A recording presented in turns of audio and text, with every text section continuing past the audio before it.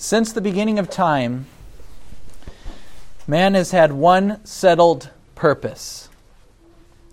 One settled purpose unites people around the world, no matter what language they speak, or what culture they came from, or what century they were born in. One settled purpose unites all of humanity together.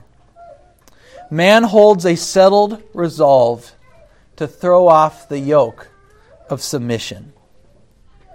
The desire for freedom, the desire for autonomy is universal.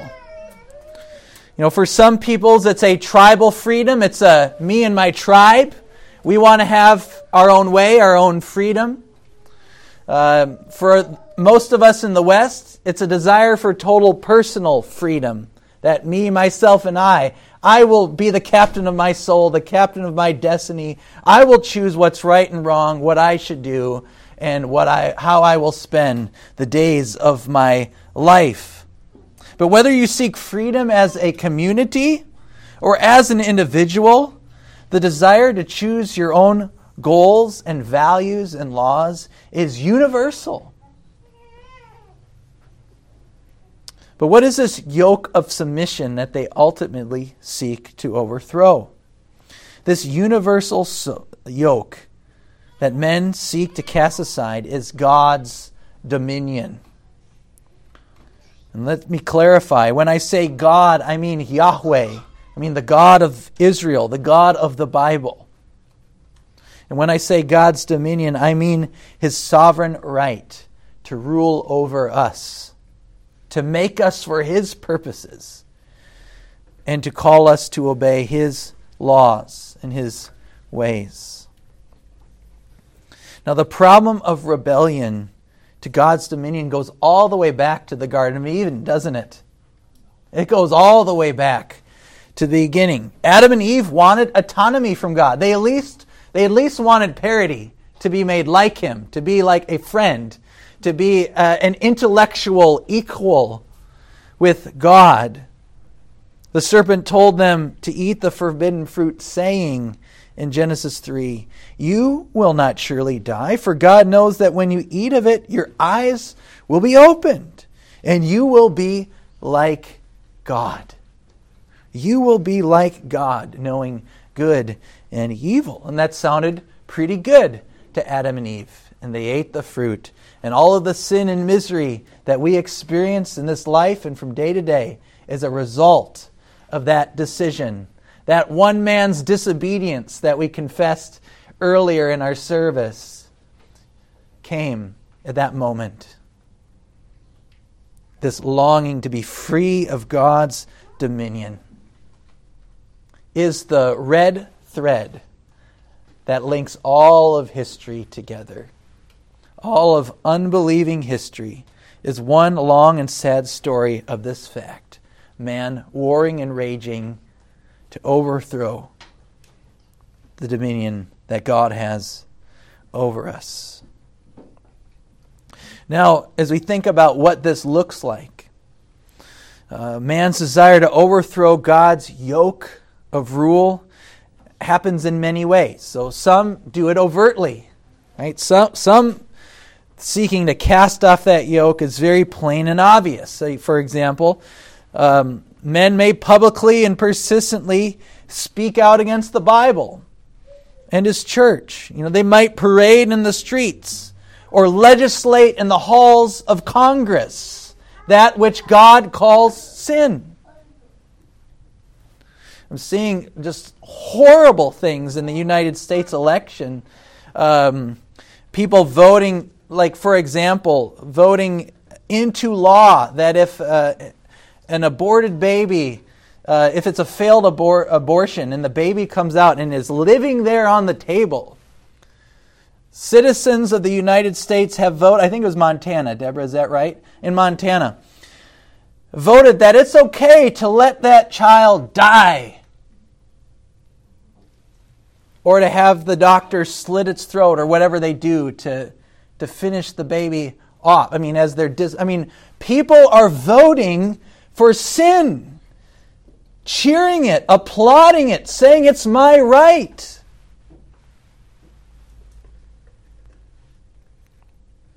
Or other overt ways might be those that limit and molest the people of God in the workplace or the public sphere. Slowly saying, well, we're tolerant, but we won't let that view. We won't let you do this thing or teach that class because you hold this view about God. So there's certainly overt, blatant examples of man seeking to overthrow the yoke of God's rule. But others do it in much more subtle ways. And I'd say these subtle ways are often the deadly ways. For example, they might damn God with faint praise, saying of the Christian faith, that's okay if it works for you. Yeah, that's fine. That's damning God with faint praise. It's still throwing off the yoke of God's dominion over them. I think a big problem in Norway, they might spend Lord's days at the cabin, going on vacation, rather than doing their duty to gather as the people of God to worship Him and to serve His people. That is a subtle way of overthrowing the yoke of God's command, because God is not just Lord of our salvation, He's Lord of our calendars too.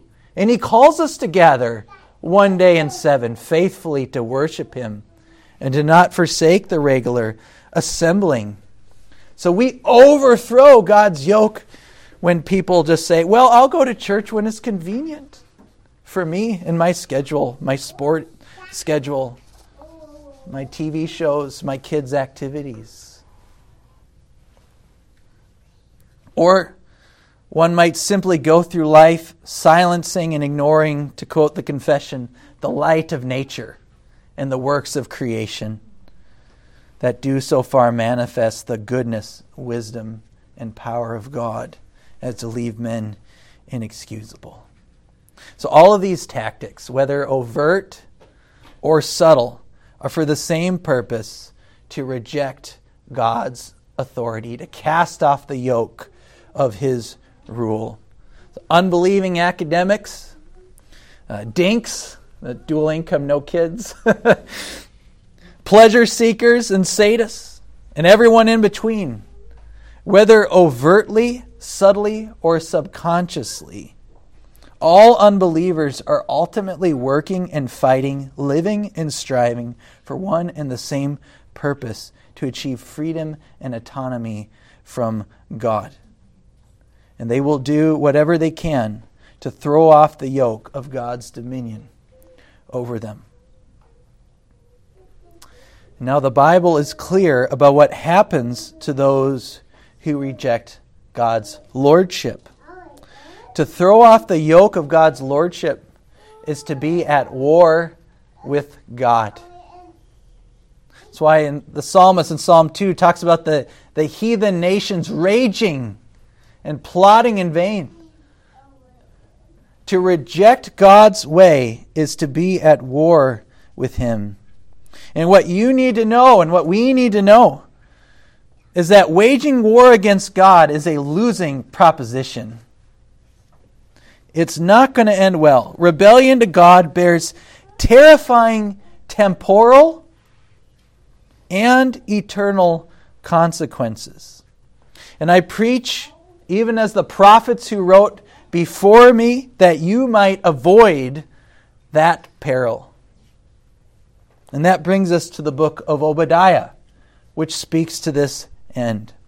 This morning we turn to Obadiah's prophetic ministry in his book, and we will see that anyone who casts off the yoke of God's rule will perish. But the kingdom shall be the Lord's, and for His people. We're going to study Obadiah this morning under 3 points. The first point: rebellion to God is an act of war. Rebellion to God is an act of war. We see this in verse 1. In verse 1, we read, "The vision of Obadiah, Thus says the Lord God concerning Edom, we have heard a report from the Lord, and a messenger has been sent among the nations. Verse 1 describes Obadiah as a heavenly envoy sent to the nations. It says, we have heard a report from the Lord, and a messenger has been sent among the nations. And the Lord has sent Obadiah to declare this message to the nations. And the Lord's dominion is an everlasting dominion that stretches from shore to shore, from this city, to the farthest reaches of the universe, and to the very limits of what is seen and unseen. And God's prophets reveal that pagan kings and their nations are accountable to God. The ministry of the prophets wasn't just some local thing, just for the people of God, because God just has a local jurisdiction where just His laws need to be followed by His people. No, God has eternal dominion over everything seen and unseen, and even the ministry of the prophets was to declare the will of God to the nations. And in this instance, what is Obadiah saying? He is saying that God is angry with their rebellion, and they have become enemy nations. For they are at war with God by rejecting His laws. And the prophets proclaim that they cannot escape God's judgment and dominion. Now, as we look at Obadiah specifically, where the other prophets spoke to a lot of nations, say in Isaiah or Jeremiah, there's whole sections and chapters devoted to indictments against different nations. In Obadiah's case, he was sent specifically to one nation, and that is Edom. We read in 1b, thus says the Lord concerning Edom. Now, why was Obadiah sent to Edom? One scholar writes, Edom is the subject of more separate oracles against foreign nations and more brief or passing hostile references in the prophetical books than any other nation. So I want to explain why that is for a moment. What's the deal with Edom? You may have seen in, I think it's the third Indiana Jones, where they're going to find the Holy Grail, and there's that like carved out like building thing in the desert. It's known as Petra. Okay, have you seen that? That's Edom. Okay, that's kind of just to give you a geographical reference point. Okay, so they're going to be in the southeast of the land of Canaan, or on the southeastern border, I should say. So what's the deal with Edom? Well, the Edom is the people of Esau. So remember, Esau was Jacob's brother. Okay. So going all the way back to the days of the patriarchs, remember we have Abraham, we have Isaac, and Jacob. And Isaac had twin sons, Esau, who was the firstborn, and Jacob. And the contention between Jacob and Esau goes all the way back to the womb. Remember, we read in Genesis 25:22 that they were warring and contending and struggling with each other even in the womb. And in that same passage, the Lord tells Rebekah that two nations are in her womb. We've got two countries in there. And most importantly, the Lord says to her, the older shall serve the younger. So even in the womb, God's exercising His dominion declares that Esau, and this nation that will come from Esau, is going to serve Jacob and the nation that comes from Jacob, which becomes Israel. So this is the key point here, that God appointed Esau to serve Jacob. This service was not just one brother to another. The service would be as one nation to another. Edom was to be a helper nation for Israel. And Esau, what did he think about this? He absolutely resented his God-given role. He hated it. He did anything he could to cast off that yoke of God's dominion. At one point, Esau even seeks to kill Jacob, to do the very opposite of loving and serving him. He sought to kill him. There was no love lost between these brothers.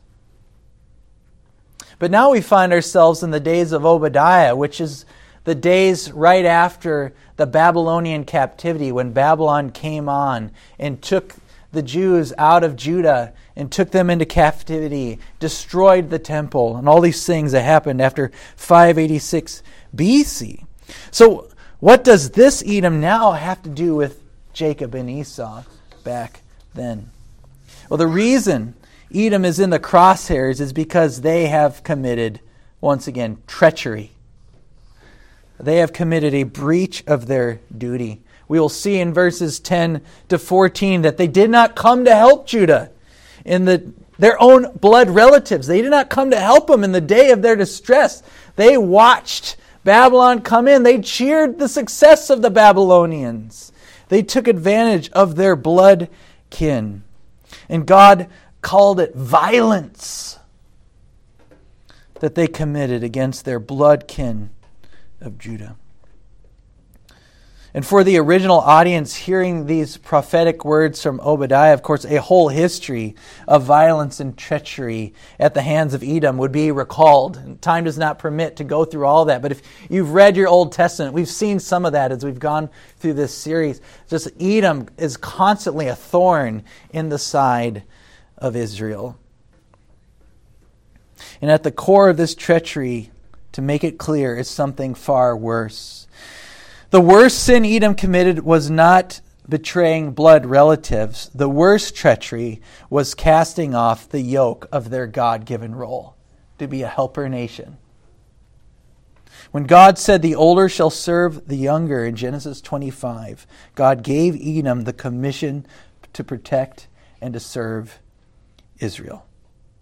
So Edom's core sin was treachery against God by casting off the yoke that God assigned to them. They are committing treachery, treason against the God of the universe. And they said, protect Israel? Forget this. They're raising their fists against God.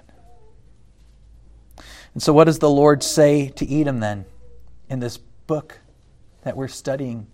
He says, prepare for war. Prepare for war. In verse 1d, the bottom part of the verse, we have heard a report from the Lord, and a messenger has been sent among the nations. Rise up, let us rise against her for battle. So God has begun a proxy war with Edom. You know what a proxy war is? It's like the war we're seeing happening in Ukraine, right? Where the West is at war with Russia, but the West is not actively fighting against Russia, right? The West is giving Ukraine money and arms to fight Russia. That's a proxy war.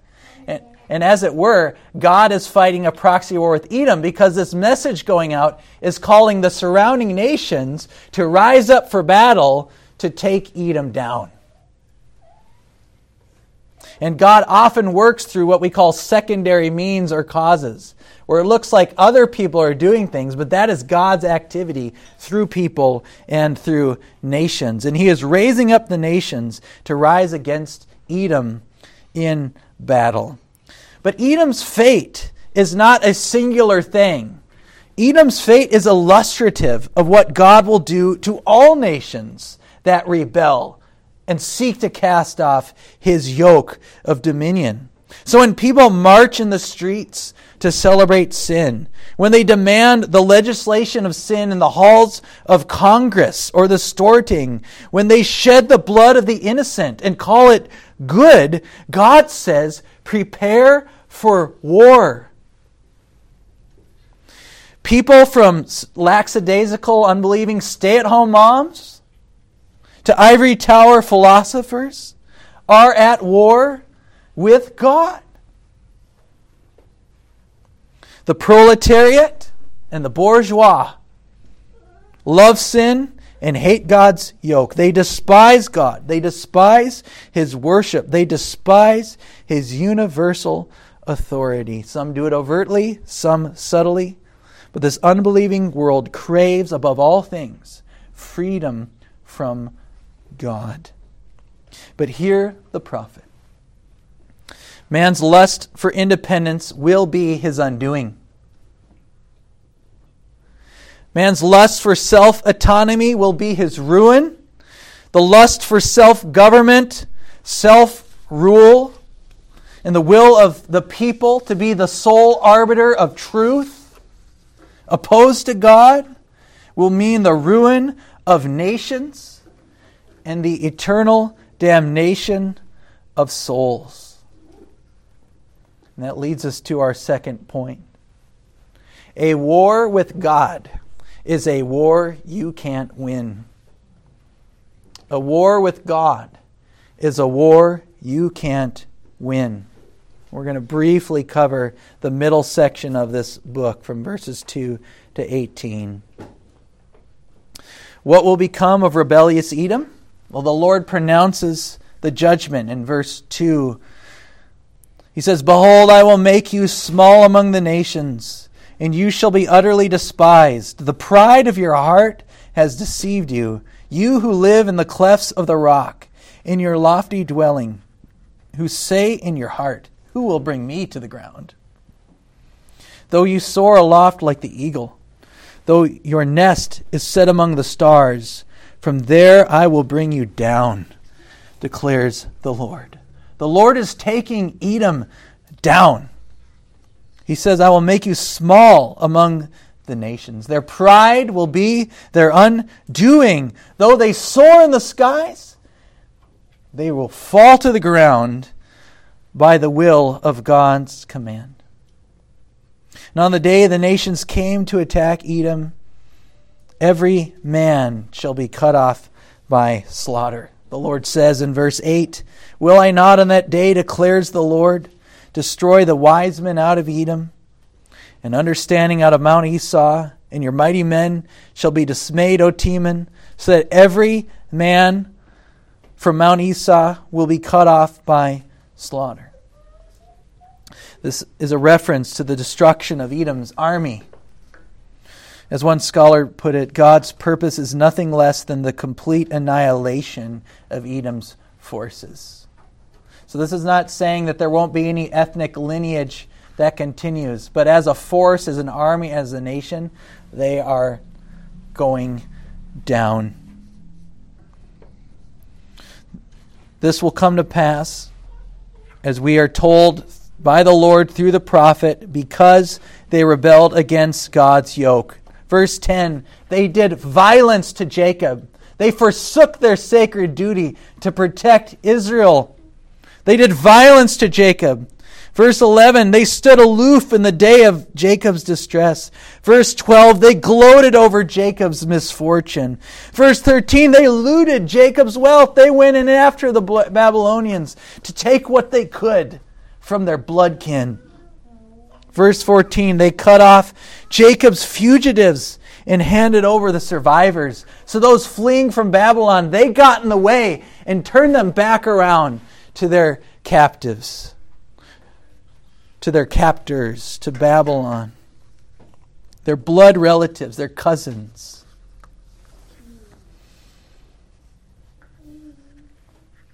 But this war with God will not end well. And we see this in verses 15 to 18. The prophet says in verse 15, "For the day of the Lord is near upon all nations." And in verse 18, "There shall be no survivor for the house of Esau." Esau's judgment is once again illustrative of all nations that rebel against him and all his enemies. The book of Revelation says that Jesus will strike down the nations, and he will rule them with a rod of iron. He will tread the winepress of the fury of the wrath of God, the Almighty. Revelation 19:15.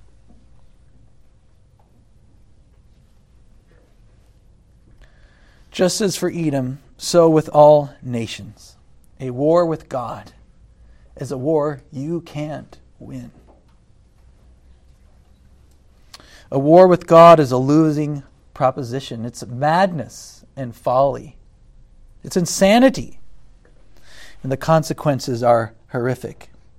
The Bible is clear about the consequence of rebellion as we study the whole counsel of God. The consequence for rebellion is mixed in this earth. One nation might overthrow another one. One nation might lose its supreme status and become a servant nation or a puppet state to another. But the eternal consequences are horrific. The Bible tells us that the ultimate consequence of rebellion is eternal conscious punishment. Jesus speaks about the final judgment in Matthew 25. God's enemies will be cast into hell, which Jesus describes as the eternal fire prepared for the devil and his angels. Matthew 25:41. And he goes on to say that the punishment that is eternal is not momentary. For Jesus contrasts the gift of his people with eternal life in verse 46 of Matthew 25 with the fate of the wicked, which is eternal punishment. And hell is a place of eternal torment. In Mark 9:48, Jesus calls it a place where their worm does not die and the fire is not quenched.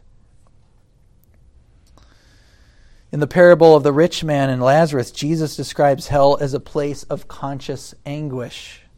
In Luke 16:24-25, the rich man says, "I am in anguish in this flame," as he's calling out to Lazarus on the other side. "I'm in anguish in this flame." But he's awake, he's alive. He wasn't just kind of burnt to a crisp and then done. The Bible does not teach annihilationism.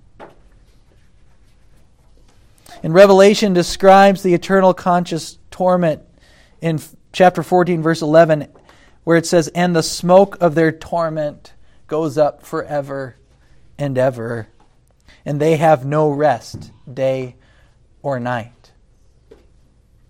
So again, the Bible isn't saying they're just going to be burnt and snuffed and out. No, this torment goes up forever and ever with no rest, day or night. Just as we don't have minds to fully conceive who God is because He is infinite, I don't think we have minds fully prepared to conceive the torment of everlasting destruction. But the Bible is clear that hell is a place of eternal conscious punishment. A war with God is not a war that you can win. Not now. And not in eternity. And this is why we must keep our faith in Christ, who is the true King. After this description of hell in Revelation 14, John writes, "Here is a call for the endurance of the saints." Our knowledge and study of hell should be a good enough motivator to call us to endure. John says, here's a call, okay? It's like waving the red flag. Here's the call, here it is. Here's the call for the endurance of the saints, those who keep the commandments of God in their faith in Jesus. Beloved, Jesus is our raft of salvation. John writes in his gospel, "For God so loved the world that He gave His only Son, that whoever should believe in Him should not perish, but have eternal life." Now, God's love for the world has been grievously met by the world's hatred of God.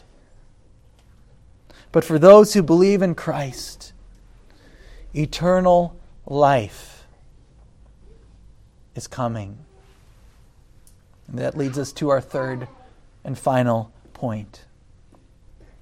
The church will inherit the earth, and the kingdom shall be the Lord's.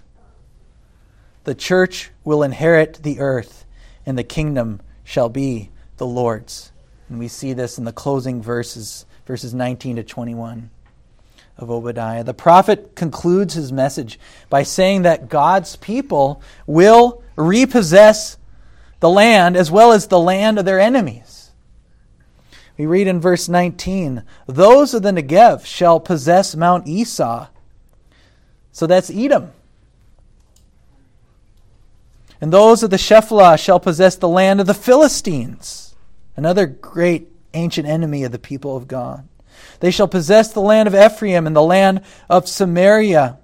And Benjamin shall possess Gilead. The exiles of this host of the people of Israel shall possess the land of the Canaanites as far as Zarephath. And the exiles of Jerusalem who are in Sepharad shall possess the cities of the Negev.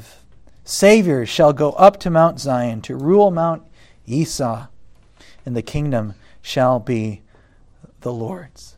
So Mount Esau, that is Edom, the land of the Philistines, the land of the Canaanites, will all belong to God's people. And we're told here that deliverers or saviors will take back the city of God. Jerusalem will be taken back, and the kingdom shall be the Lord's, as the prophet concludes. Obadiah is giving us a prophetic depiction that points us ahead, not ultimately to some of the exiles returning to Israel after the Babylonian captivity, but he's ultimately pointing us ahead to the Jew and Gentile church, the people of God, who will inherit the earth. Jesus said in his Sermon on the Mount in Matthew 5:5, "Blessed are the meek, for they shall inherit the earth." Paul says in Romans 8:19 that creation waits with eager longing for the revealing of the sons of God. Creation itself is subject to bondage and groaning right now while sin reigns on the earth. But creation itself, as if it were alive, is waiting to see the revealing of the sons of God.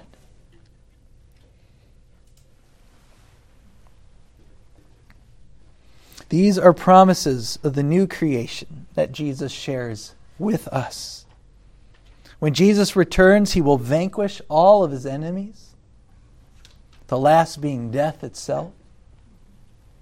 When Jesus returns, we will hear those words from Revelation 11:15. The kingdom of the world has become the kingdom of our Lord and of his Christ, and he shall reign forever and ever. As the 24 elders said, we in heaven being redeemed with them, we're going to give thanks. As they said, we give thanks to you, Lord God Almighty, who is and who was. For you have taken your great power and begun to reign. The nations raged, but your wrath came.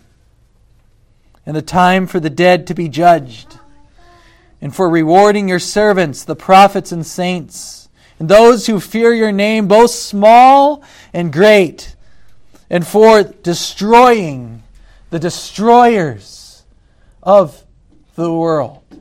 You know, we have this notion of a green party that is here to save the world. The true destroyers of the world are those that cast off the yoke of God's dominion and hold a high hand to God. And our Lord Jesus will come and destroy every last one of them. When Jesus returns, the battle with evil shall be over. the new creation shall dawn, and the kingdom shall be the Lord's on earth as it is in heaven. We confess the Lord's Prayer every week as a church. Thy will be done on earth as it is in heaven. That answer and that prayer will be answered and fulfilled when our Lord returns. When we pray that prayer, we pray for our Lord Jesus to come. But this is only possible because Jesus made the way for us.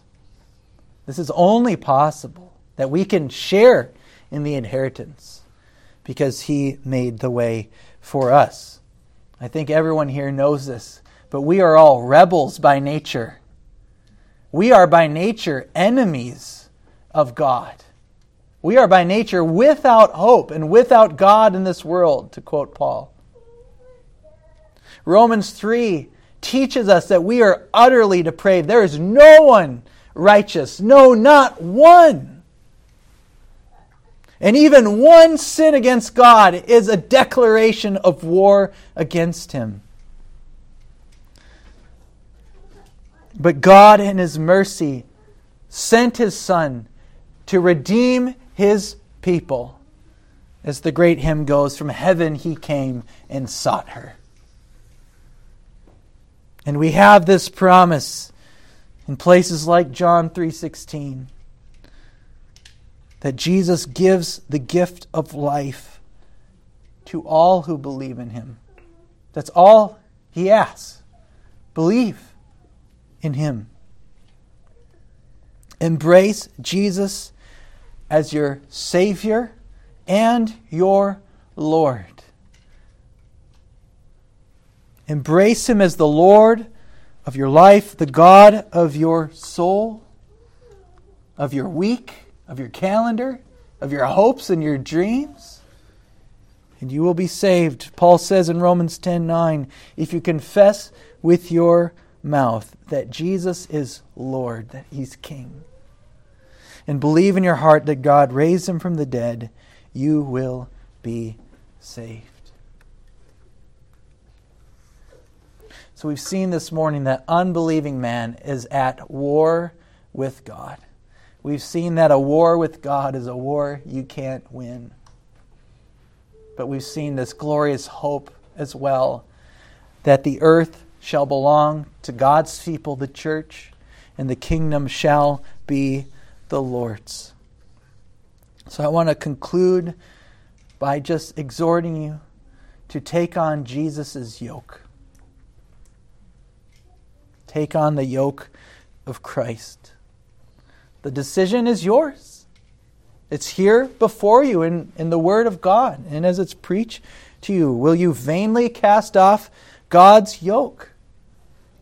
Or will you embrace His lordship over you? Scripture is clear that your choice has eternal consequence. Where do you want to be? And whose side do you want to be on in the day of judgment? To rebel against God is an act of open war, and it leads to eternal conscious punishment. Of such horrors that the best human language that can be used is that of a fire. But to embrace the yoke of God and our Lord Jesus Christ, friends, is the way of life. We embrace the Lord's yoke by believing in Jesus and following Him. So I'll conclude with the words of our Lord Jesus Christ, who calls us to take on this yoke and follow Him to His eternal inheritance in the new creation. And Jesus says in Matthew 11:25, I thank you, Father, as he's praying, I thank you, Father, Lord of heaven and earth, that you have hidden these things from the wise and understanding and revealed them to little children. Yes, Father, for such was your gracious will. All things have been handed over to me by my Father, and no one knows the Son except the Father, and no one knows the Father except the Son, and anyone to whom the Son chooses to reveal him. And now here's Jesus' words to us. Come to me, all who labor and are heavy laden, and I will give you rest.